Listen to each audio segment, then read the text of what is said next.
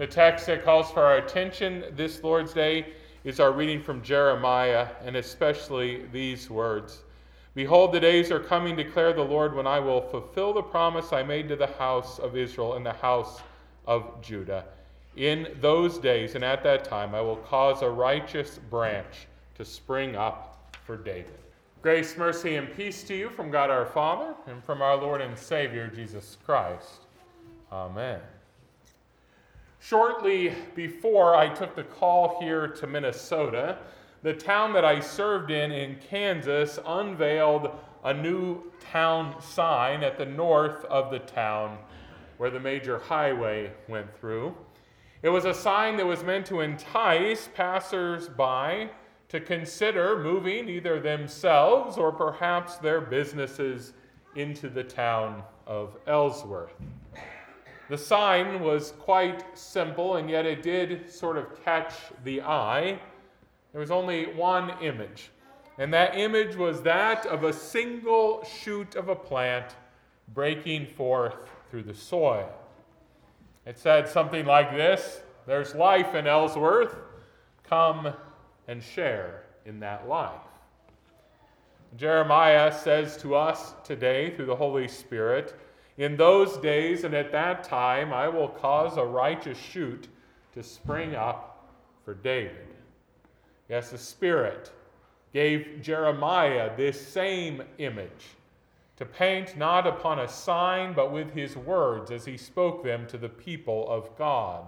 That image of a shoot breaking the soil as a sign of life that was coming. We must remember today that Jeremiah largely was given to speak to the people of God hard words. He was called chiefly to speak about the dry and lifeless days that the people of God were about to experience in the exile. He was called to tell them that their days of living in the land of milk and honey were coming to an end due to their rebellion against God. He was telling them that there were hard times ahead. But thankfully, as we heard in our portion of Jeremiah's prophecy, his prophecy did not only end with talk of exile, but instead he spoke also about a day that would come after exile. And Jeremiah's prophecy did not end with talk of exile because God's plan for his people was not going to end with the exile either. And so Jeremiah was blessed to speak to the people of God about a time after the exile, a time when life would once again spring forth into action. He spoke of that time when this righteous shoot would break the surface of the ground, a day when green would again break the landscape of brown. Today, you and I enter into the season of Advent that causes us to prepare for Christmas. And in so doing, we, in a way, try to imagine what it would be like to live before Christ had come into the world at Bethlehem. We imagine what it would be like to live in a time where there was only the promise of a Savior coming, rather than doing as we often do and looking back on the reality of that Savior being born. Yes, Jeremiah's words invite us back in time. We are asked to jump into that time where God's people are living in the promised land, but not for much longer. We're invited to live in that time where they realize that they were soon to be removed from the promised land by the Babylonian armies. Imagine living in that day when the promise of the promised land seemed to be growing more and more scarce each day. Imagine how all of those words about exile must have drained the very life out of God's people. They had to wonder, was this the end of the story? Were all of God's promises going to be removed from them and perhaps be given to someone else? Would everything be done because of their rebellion? But then they got to hear words like those in our text. They heard words about hope springing forward.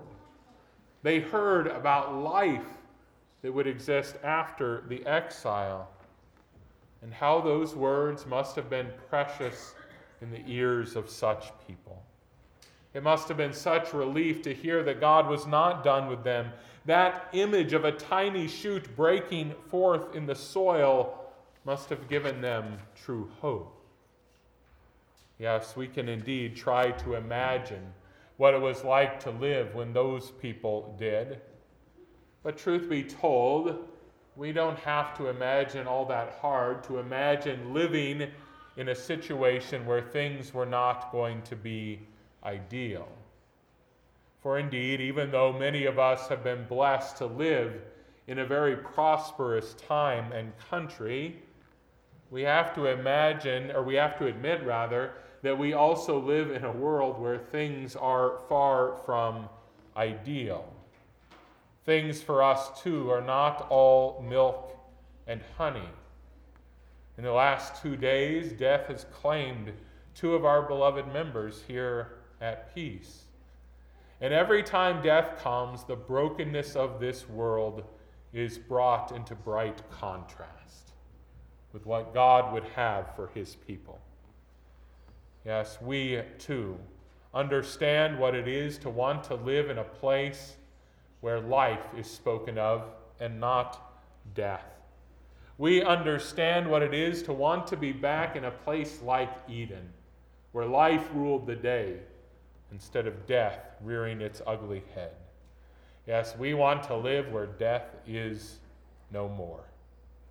And that's why we are not ashamed at times to sing that simple hymn, "We are but strangers here."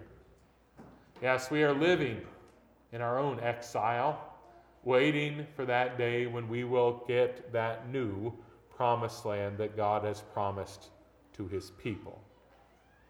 Yes, Jeremiah promised his people of old that there would be this shoot that would spring forth in the earth. And he said that that shoot would grow and would reestablish the very reign of King David. And that when this shoot who would become a king would rule, well, indeed, righteousness and justice would indeed rule the day. In fact, they are told that on that day, they would get a whole new name. The whole people of God would be called, "The Lord is our righteousness."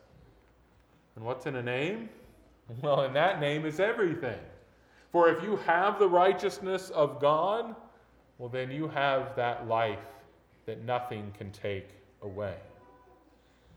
Yes, in this season of Advent, we are waiting for the one who will break the dry ground. We are waiting for that one who will shoot up with life and bring righteousness and justice and peace. We wait for his first coming at Bethlehem. We wait for his last coming on the clouds with power. And we rejoice that he comes to us even now to assure us that he will come again on the last day. For we should know this: there is nothing that can satisfy the deepest longings of our heart other than the return of Jesus. No, nothing else can ultimately deliver us from the trials and tribulations and sorrows of this world. Nothing but Jesus can take us to that place where all of that stuff that bothers us about this world is gone. Yes, our greatest desires, those placed into us by the Spirit of God, will only be satisfied then. It's really only when we get our priorities out of line, or we let the desires of the flesh unseat the desires of the Spirit, that we can start to forget that this world is the exile, and that we are waiting for the promised land. So if you think this world has all that you want, well, then you should repent, because quite frankly, you don't know what you're saying. If you think that you can have the life that Christ wants you to have in all of its abundance and fullness on this earth, well, then repent and remember what God has promised. For such life can only be given by Jesus. And such life will only be given in fullness on that last day, when he again breaks the soil and brings life. Yes, he broke the soil in Bethlehem. He will break the sky open on the last day. And then things like righteousness and peace and justice, well, they won't just be occurrences. They'll be the only thing we know. We can imagine for a few moments today what it would be like to live back in the days before Bethlehem became known as the place where Jesus was born. But we also must live in the reality that God has given us in our day. We do know, thankfully, that the righteous branch did shoot up through the soil in Bethlehem. We know that his reign has already begun and has been going for 2,000 years, and we rejoice that his reign has made it to us. We rejoice that at that baptismal font, God gave to us a new name. He called each of us, the Lord is your righteousness. And we know that having been given this name, we can rejoice always in the thought of the King coming. Yes, Christ comes to us. He came to us in baptism. He comes to us through his word, and he'll come to us again today through his supper. In a very real sense, we can say that that shoot that Jeremiah spoke about so many years ago, well, it will spring up right here today on our altar. And like most tiny plants, when they break the soil, are not very impressive. Well, this in one way won't be that impressive either.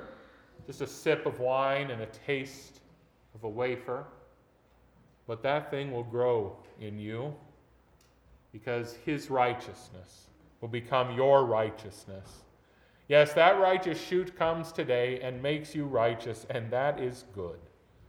And one day soon he will come again. He will give you that righteousness that will never end. He will let you live in a place where justice and peace are the persistent realities. Yes, and then, and only then, will all of your greatest, most holy desires be satisfied. For yes, the things that we truly want most, they just will never be experienced in this broken world. But thanks be to God, there is another world coming. There's a new heaven and a new earth where peace and righteousness dwell forever. And because Christ's righteousness is your righteousness, you will get to live there forever with the righteous one, God himself. You will live there forever and experience all of those blessings. For you have a beautiful name, a name that you could not have chosen for yourself, but a name which has been given to you. The Lord is your righteousness, and that is your name. Amen.